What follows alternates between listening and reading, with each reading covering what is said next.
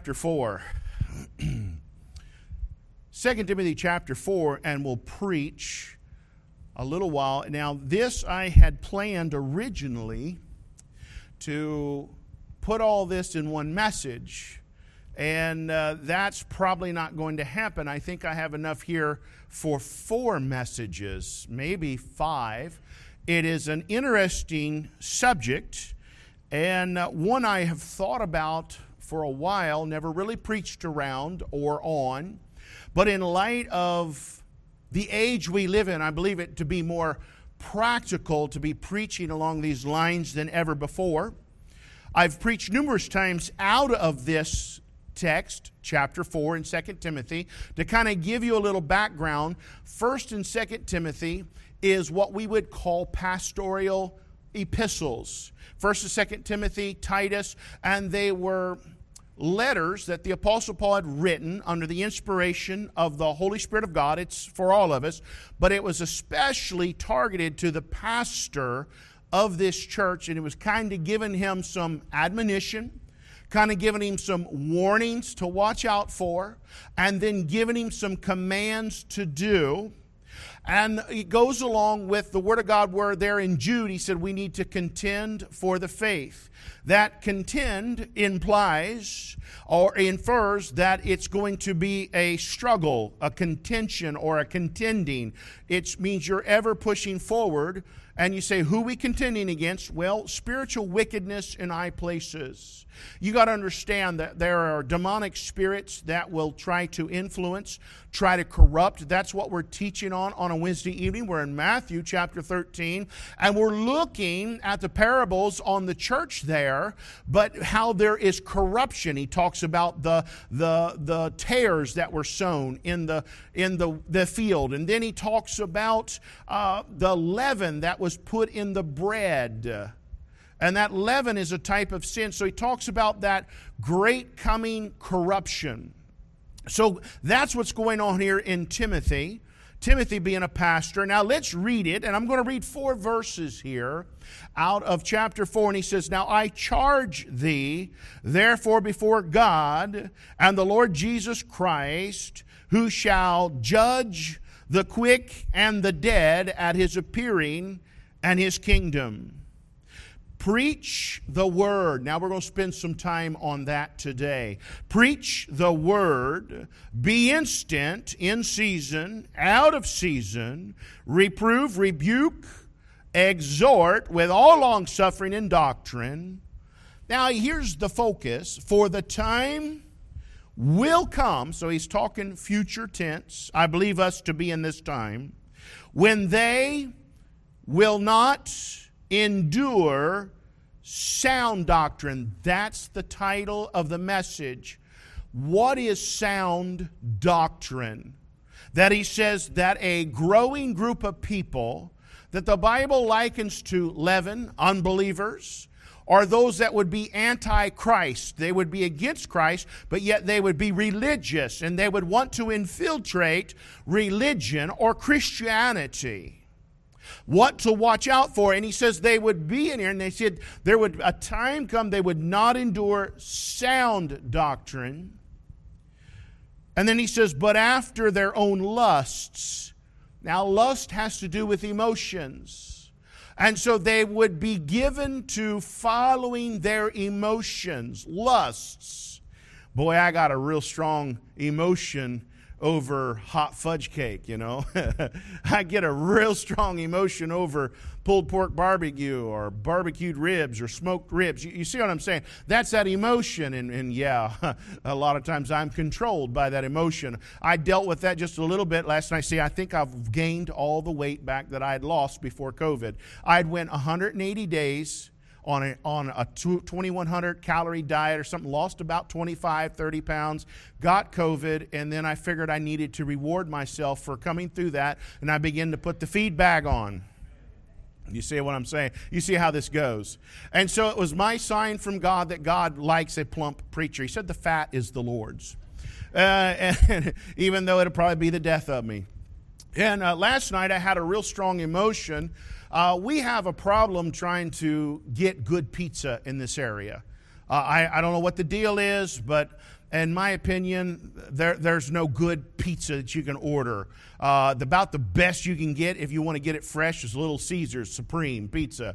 All these other places are not good unless one of you all that's lived here all your life know of a little place that's not much talked about that has awesome pizza. So what we do is I make Jen make homemade pizza. And when she makes homemade pizza, she makes homemade pizza. I'm telling you, it's good. And there was some of that left over last night. And so I had a real strong emotion for that pizza. I battled that last night as I was eating my celery sticks. Because celery sticks do not taste like homemade pizza. And mixed nuts definitely don't taste like homemade pizza. It's still in there. So I was not driven or controlled by a lust, at least not last night. It's a day-by-day thing. They say food addiction is one of the worst addictions to ever. I love food. I can smell it. I dream about it. You said you was dreaming about fighting and killing. It's generally food for me, but I don't know. And if I'm fighting, it's because I'm trying to get first in a buffet line somewhere. Oh, boy, we got off track on that emotion. That he said, but after their own lust shall they heap to themselves teachers, having itching ears, and they shall turn away their ears from the truth and shall be turned unto fables. That means things that are not true. And if I've warned you once, I've warned you a number of times. Be careful about your internet sensations that call themselves preachers. Now, there are some good preaching on the internet, and there's some good preachers on the YouTube, but be careful with that. You want to follow somebody, you say, I really get bored with you, and you really don't have no awesome YouTube videos. I'm sure there's a couple on there. Maybe they're not awesome. You could follow Paul Chappell. You could follow Mark Monte. Paul Chappell has podcasts. If you're into podcasts, he is a Bible-believing man that pastors a very large church out in Lancaster, California. I have met him numerous times in person. Wonderful, wonderful person. He will not steer you wrong. If you just got to get somebody else, you want to follow somebody, follow a Bible-believing, a straight preacher. Because you don't want to develop those itching ears and find some, you know how some kind people, they'll think they got a sickness, and so they'll go for the first 2 or 3 doctors, and the doctor said, no, there ain't nothing wrong with you, and they just keep searching for that one that'll tickle them and tell them what they want to hear, and say, yeah, you really are a little sick, when you really know they're not really sick, but they got to be sick. That's kind of the flavor he's got here. People do that with preachers. If a preacher doesn't say what they want to hear, and I want to be able to preach to you what you need, not really what you want to hear, but what you need to help you in your life, to keep you on the straight and narrow, to help you grow in Christ so you're not easily deceived. Now, with that said, let's pray and let's ponder this sound doctrine. And maybe today, if God willing, we'll get into that first point on preach the word, sound doctrine. Our gracious Father, we come, we thank you now, we love you. Lord, help us today. And we have brothers and sisters in Christ right now that are in our church that are sick, that are down, they've been exposed. We pray that you be with them and help them and comfort them today. Be with us as we open the Word of God. Let the Holy Spirit speak to us. Let the Holy Spirit speak through me today. In Jesus Christ's name, amen.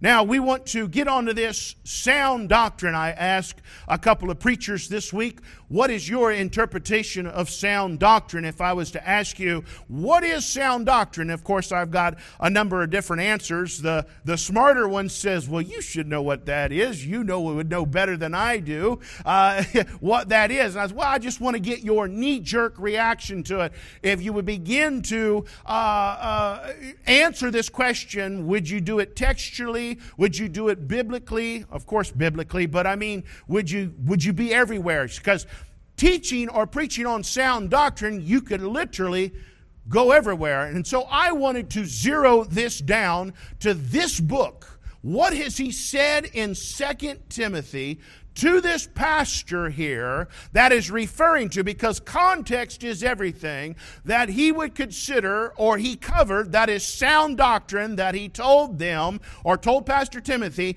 make sure you preach on this, make sure you teach on this, and you make sure the people abide by this, which made for an interesting study. So sound doctrine, and I believe this is a good question if you might have had this question. What is this sound doctrine? The word doctrine means teaching. So it would be sound teaching. Maybe you would form a mental picture in your mind when we say sound doctrine. Think of a house foundation. If you're looking at this house to buy, and one of the things you would be curious about and concerned about is the foundation sound? We use that word, which when we mean or say sound, we mean solid. Is it in good repair? Is it not falling apart? Is it solid? Is it rational? Is it going to support the weight of the house? And by the way, if it's got a big crack in it and it's a ½ inch lower or an inch lower than the rest of the foundation, you might have some problems. Matter of fact, not might, you do, okay? And it might need to be addressed depending on its situation. So this question is a good question. I believe sound doctrine, biblically, is likened to what the Bible says, sound words. In Titus chapter 2, about verse 7, which is the next book right over, we won't turn there, he says, in all things, showing thyself a pattern of good works, in doctrine, showing uncorruptness, gravity, and sincerity. But verse 8, sound speech, there it is, that cannot be condemned. Now here's why. This is one of the definitions of sound doctrine. That he that is of the contrary part. That means not everybody's going to believe what you're saying. Not everybody's going to believe what you're teaching. But if they don't believe, they're not going to be able to say anything bad or contrary biblically against you. He said, so he that is of the contrary part may be ashamed, having no evil thing to say of you. Now, I didn't say he wouldn't talk bad about you, but when you tell him, what is my favorite phrase, church? Chapter and verse. When somebody comes up and says, well, I just don't really believe what you're teaching or preaching there, my first response and my favorite response is chapter and verse. I want to see why you disagree. I want to see what verse of the Bible that you're pulling from to say or to make a valid argument against what I have taught or preached. Not that I'm always right. I can always stand to be corrected. We all don't know it all. We are all growing. But my favorite reply is chapter and verse. And you'll find out real quick that most of the people that you will deal with will say, well, I can't show that to you in the Bible. I just believe it and I feel it. There's that lust, drawing away of the lust again. But he said they won't be able to take a Bible. If you're preaching sound doctrine, they won't take a Bible and prove you wrong. Now that's important. That means it's that what you're teaching and your sound doctrine is it cannot be condemned or put down. You can't walk away and say, well, it's just your opinion. It's my opinion, and it's the opinion. It's God's opinion based upon God's written word. I mean, we do have the English language, and today we're so good at playing what we call verbal gymnastics. We're into semantics. We're into words that mean either or. Oh, Dr. Fosse's a master at it, and you know, and I know. Well, they need to name him Teflon Ron, is what they need. You can't stick nothing to that dude. He talks in what we call, what do the Indians call that? Double tongue, double speak. Absolute forked tongue. And so that's not good. That's not sound, because it can be condemned. The Bible says this in 2 Timothy 1 in chapter 1 and verse 13. Hold fast the form of sound words. So sound doctrine is sound words. We were talking a little bit about that in the adult Sunday school class. Talking about good old-fashioned common sense. It makes sense. Sound words. And he said, you need to hold fast the form of sound words which thou hast heard of me in faith and love which is in Christ Jesus. So it is biblical teaching done in a way that an unbelieving person cannot take the Bible and show you Scripture to the contrary. And again, I said I didn't say they wouldn't believe or that they wouldn't believe something contrary, but they could not take the Bible, rightly divide the Bible, and prove to you from Scripture without privately interpreting it or twisting it like Satan does. Now, Satan will use the Bible. Satan quoted Scripture to Jesus, but he pulled it out of its context. He twisted it. But there when he dealt with Eve, he added 3 little words. Remember? He says, thou shalt, God had said, thou shalt surely die. Satan's translation of the Bible was thou shalt not. He added 3 letters, 1 word, N-O-T, surely die. It completely changed the whole meaning. And yes, 1 word inserted or taken away can completely change the meaning of the Bible. And that's why it's so important that we have the unadulterated, the preserved Word of God in the AV 1611, the King James. You need to know why you're packing a King James. Because it's the pure Word of God. It's the preserved Word of God. It's the infallible Word of God. Verse 1 Peter 1:5 or 1:15 says, but as he which hath called you is holy, so be ye holy. Let me back up. Sound doctrine is biblical teaching that not only promotes right living, but sets you on the path of right living to ever bring you, that's the believer, into closer fulfillment of Christ's commands. And I'll give you a scripture on that. The Bible says, but as he which hath called you is holy, so be ye holy in all manner of conversation, because it is written, be ye holy, for I am holy. So any teaching that does not endorse, promote, or demand right, holy living would be false teaching. So the definition biblically for sound doctrine, that's our word, is right living. So it would be teaching that promotes and endorses right living.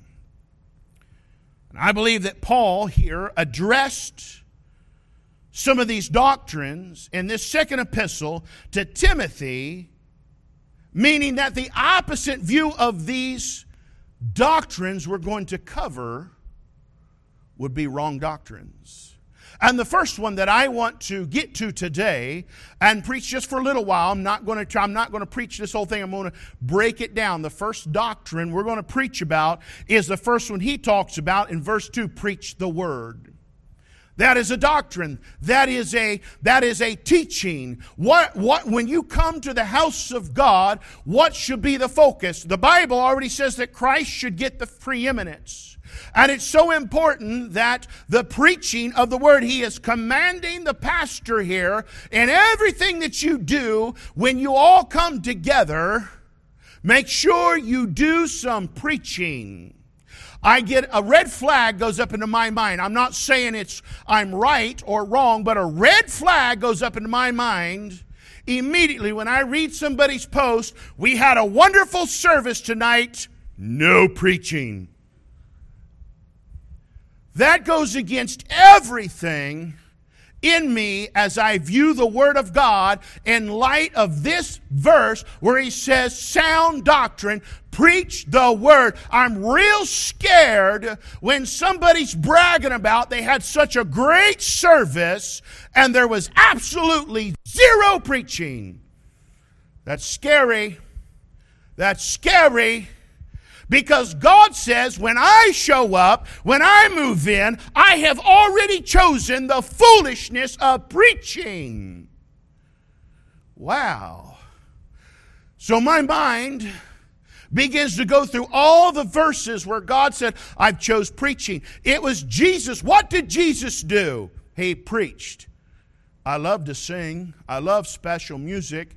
But that's not the focus of the ministry. That's not the focus of the church. And we love our singing. We love to testify and to praise. And it is a part of it.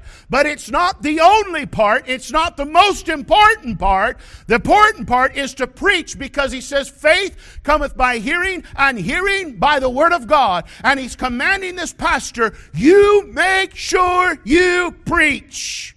Preach the book. That's the incorruptible seed. That's the 1611, the AV 1611, the King James. Let me give you this. I wrote this down so I'll read it. How can a preacher preach God's incorruptible word if he does not believe that we have the incorruptible word today? These preachers that say, well, I don't know which Bible. I just use any and all Bibles. None of them. They're not the originals. Only the Word of God was inspired in the originals. Why are you even in a pulpit? How can you preach the Word when you don't know where the Word is? And by the way, nobody's seen an original.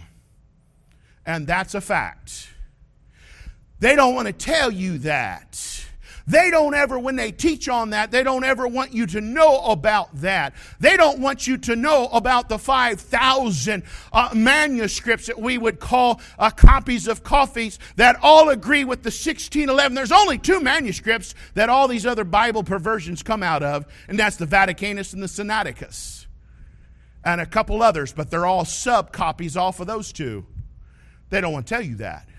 How can a preacher get up and tell you that he's preaching the sure word of God when he doesn't know where to go to get it? Straight up, not sound doctrine. How can he preach a sure word if he doesn't have the sure word, is what I'm saying. I mean, this is the stuff that you should think about when you hear some of these clowns. And I'm calling them clowns because God called them hypocrites and clowns. He didn't use the word clown, but that's a modernized version. You like modern translations. Here's one. And I'm hard on preachers because we're responsible for so many souls. And we're seeing, and I was telling and sharing this with the adult Sunday school class, it's one thing to have wisdom, it's another thing to have knowledge, but you better pray for some understanding. Knowledge is knowing that a tomato is a fruit, not a vegetable. Wisdom is having enough sense not to put it in your fruit salad. But understanding is knowing why you wouldn't. Yeah. That's a big one. Sometimes people have a little knowledge, but they don't have wisdom. Sometimes they got a little wisdom that goes with the knowledge, and they look cool, but they don't know why they're doing what they're doing. The Bible says we need to preach the book.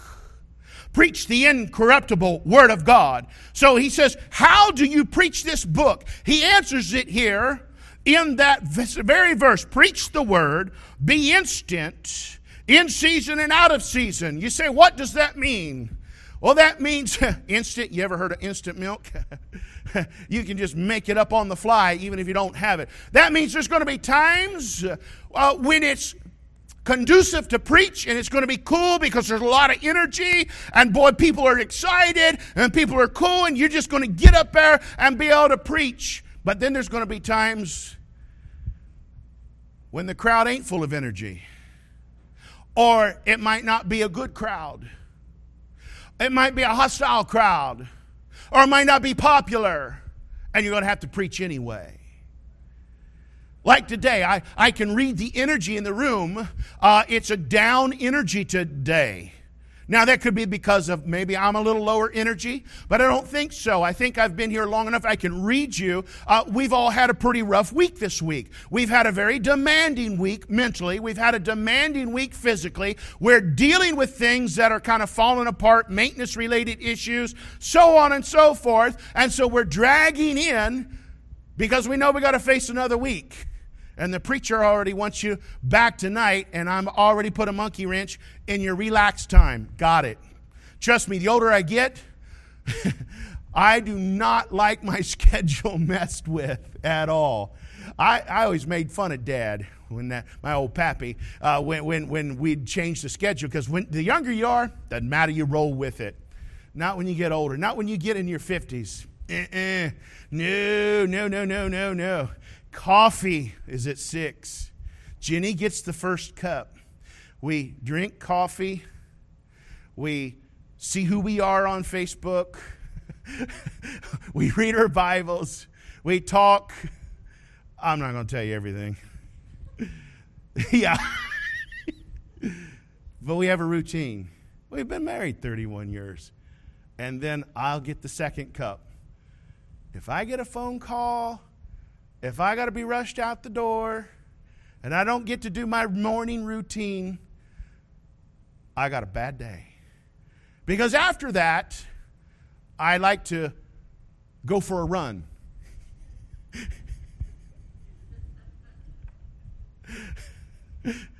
It's a walk. Yeah, sounds good though. Preacher I go for a run. And Jenny has bought me these running pants. Not the ones you're thinking of, no. Yeah. It's bad. No. It's very modest, but they're very lightweight. I got to figuring out if I want to be able to get 2 miles in, I better get rid of the blue jeans. You know, they weigh about 5-10 pounds. And I got them suspenders, and then I kept thinking, man, why are my shoulders hurting so bad? Of course, Jenny filled me in on some of that stuff I didn't know about. I won't get into that. But then I get back. I take a shower, and I'm ready to face the day as Superman. If anything interrupts that, it's bad, isn't it? Well, he's telling us how here. He says, in season, out of season, you got to be ready. That means you got to be able to preach at the drop of the hat, and sometimes you got to drop your own hat and preach. But here he says, reprove, rebuke, and exhort. Reprove, rebuke, exhort. It's a formula. I was talking about formulas a little bit this morning in Sunday school class. He says, preach 2 negative messages to 1 positive. Did you see that? This is a Bible formula. So you say, okay, so sound doctrine, if I'm going to be sound and make common sense and obey God, the pastor is more than likely to preach 2 negatives for 1 positive. That's right. We're not all beautiful. I wanted to make sure you understood that today. According to the Bible, we're dirty, rotten sinners. And thank God that we're saved by grace if you've received Christ. Amen. That's the only thing good in us is God, the Lord Jesus Christ living down on the inside. But he says you preach 2 negatives. Reprove. That means to correct wrong thinking with Scripture. Not all the time our thinking's right. So he says correct it with Scripture, but it's done in a gentle manner. That's what reprove means. That could be a teaching session. I do a lot of teaching. And in a teaching session, I'm not quite dynamic like I am. I'm a lot more calm. I'm a lot more gentle. I don't use the word stupid too much or clown. And I'll take the Bible and methodically work my way through Scripture, proving to you the precepts of Christ.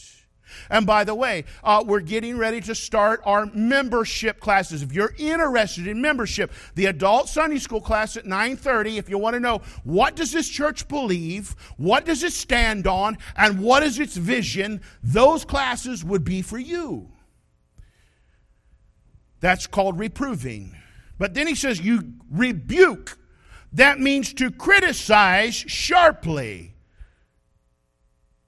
That means, you know what a rebuke is. I've done some of that around here in these years. You know how generally people respond to that? They throw a little temper tantrum like their toddler does and march out. They don't want to be rebuked. The Bible says, well, that's because there's a time coming when they won't want to be rebuked, and they'll walk out the revolving doors back there, and after 10 years being here, I say, adios, sayonara. Because I don't do drama well. I'm not a drama king. I'm more black and white. I'm more simple. And you can say, well, you're simple-minded. That's great. It's what works for me. I like it like that. 2 cups of coffee, go for a run, come back, get a shower, then I study. Thursdays I mow. If it's going to rain Thursdays, I mow Tuesdays or Wednesdays or Friday. Don't interrupt that. It's just the way it is. It's sound. Rebuke. It's more stern.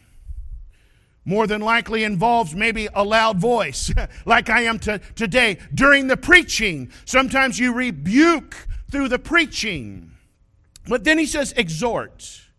Now that means to encourage, to press, to urge with the Word of God.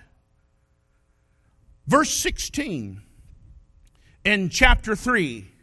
Look with me here. All Scripture, because he says preach the Word, is given by inspiration of God. And let me throw this in here because I've been on the Word of God, and do we have it? Read that again. All Scripture is, I-S, not was. Did you see that?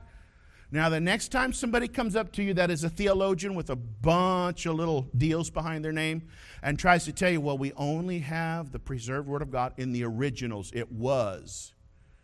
That's in the originals, and he says it is given. How many times does God got to breathe life into something for it to stay alive? That breaks your type. We're eternally secure. But he says all Scripture is given. That means present tense. It still is preserved and inspired today as it was the day he did it. Amen. He says, but it says, and is profitable. It means it's good for doctrine. Now, let me break this down. Doctrine is what is right. He says, but it's also profitable for reproof. That's what is wrong. But then he don't stop there. And a lot of preachers will stop there. And again, I'm a preacher. I know preachers. That's why I'm all the time saying that. I'm not calling down fire. I'm not naming names. I'm just telling you, we deal with this stuff. And God showed this to me last year, the year before. He says, but it's also profitable for correction. You want to know what that is? That's how to get it right. It's one thing to tell people what is right. It's another thing to tell them they need to get right. But our job don't stop there as pastors. Because sometimes people are going to come to you, or at least they should. They shouldn't be afraid to, and say, how do I get it right? Well, that's that correction. A lot of pastors leave that out. And they say, well, I don't know. When you go get it figured out, when you get it right, come back when you're perfect. I don't want to fool with you right now. By the way, church is for sick people. Church is for sinners. It's for people that are hurting, that don't know, or that might need help. And so you got to be able to give them correction, how to get it right. You could put counseling in this. But then he says, for instruction in righteousness. That's how to keep it right. Oh boy. See, that's what he means when he says, to preach the book. What is preaching? It's to exalt the greatness of God. It's exhorting. It's to proclaim the gospel. That's evangelism. It's to promote the grace of God. That's encouragement. It's preaching that prompts or promotes the growth in Christ. That's edification, sanctification. And this is practical preaching. And why? Why is this so important? Let me give you a couple things. We'll be done. It's the way God chose to spread the gospel. He said he chose the foolishness of preaching to save them that are lost. The world don't like preaching. The lost don't crave preaching. The devil hates preaching. The devil's children hate preaching. But God said, it's what I've chose. Means this is God's world. That's what we do. It is the way that we share the facts of the gospel. That's why we preach. And that's why it's important. Faith, the Bible says, cometh by hearing, and hearing by the word of God. That's in Romans chapter 10, verse 17. And because, why is preaching so important? And he commands Timothy to make sure you preach the word. It's because of the burden God gave us as preachers to give an answer to every man that would ask of the faith that is within us. 1 Peter chapter 3, verse 15. And because it is relative to the soul of the hearer to bring about conviction. Let me end there, because it's preaching that brings conviction. Take your Bible to Acts chapter 2, and we'll close with this morning. Boy, aren't you glad I decided not to preach all 4 or 5 points? Because it's been 35, 40 minutes. You say, yeah, I know. I hope that's not been the case. But I'm glad. And my father, my old pappy, told me, he said, yeah, that might be a series there, son. And I'm glad he mentioned that, because as I told Jen yesterday, if I was going to preach all this, I had to hit the ground running, meaning I'd have to be able to speak more than 200 words a minute and keep rolling. I don't like to do it like that. I like to be down around 120 words a minute. Why? So I can move slow enough that we can absorb, comprehend, and maybe gain some understanding. Now, preaching's important because it brings about conviction. Look here, Acts chapter 2, verse 37. Peter preaches a very powerful message. Here's what happens when they asked a question. Now, when they heard this, what did they hear? Preaching.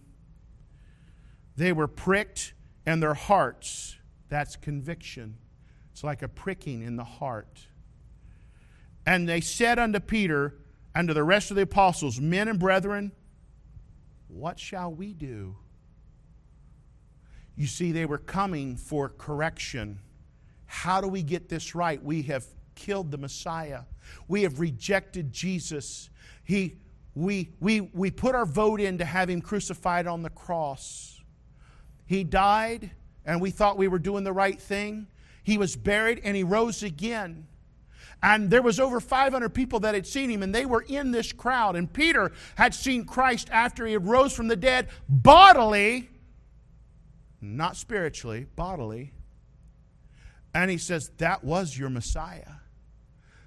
And he preached such a powerful message that it brought that conviction. That's why we must preach the Word.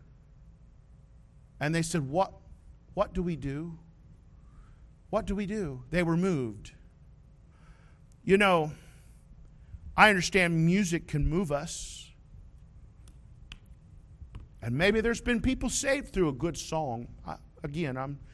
But when it comes to God choosing, God chose the foolishness of preaching. And it's so very important to bring about conviction. Without conviction, the sinner cannot be converted because they have no reason to accept Christ. They have no reason to believe that they're dead in trespasses and sin. And only the preaching of the Word of God will enlighten them to the truth. Let's all stand this morning. I pray that you're born again. If you're not, you can come to me this morning. I'll get a song of invitation quick.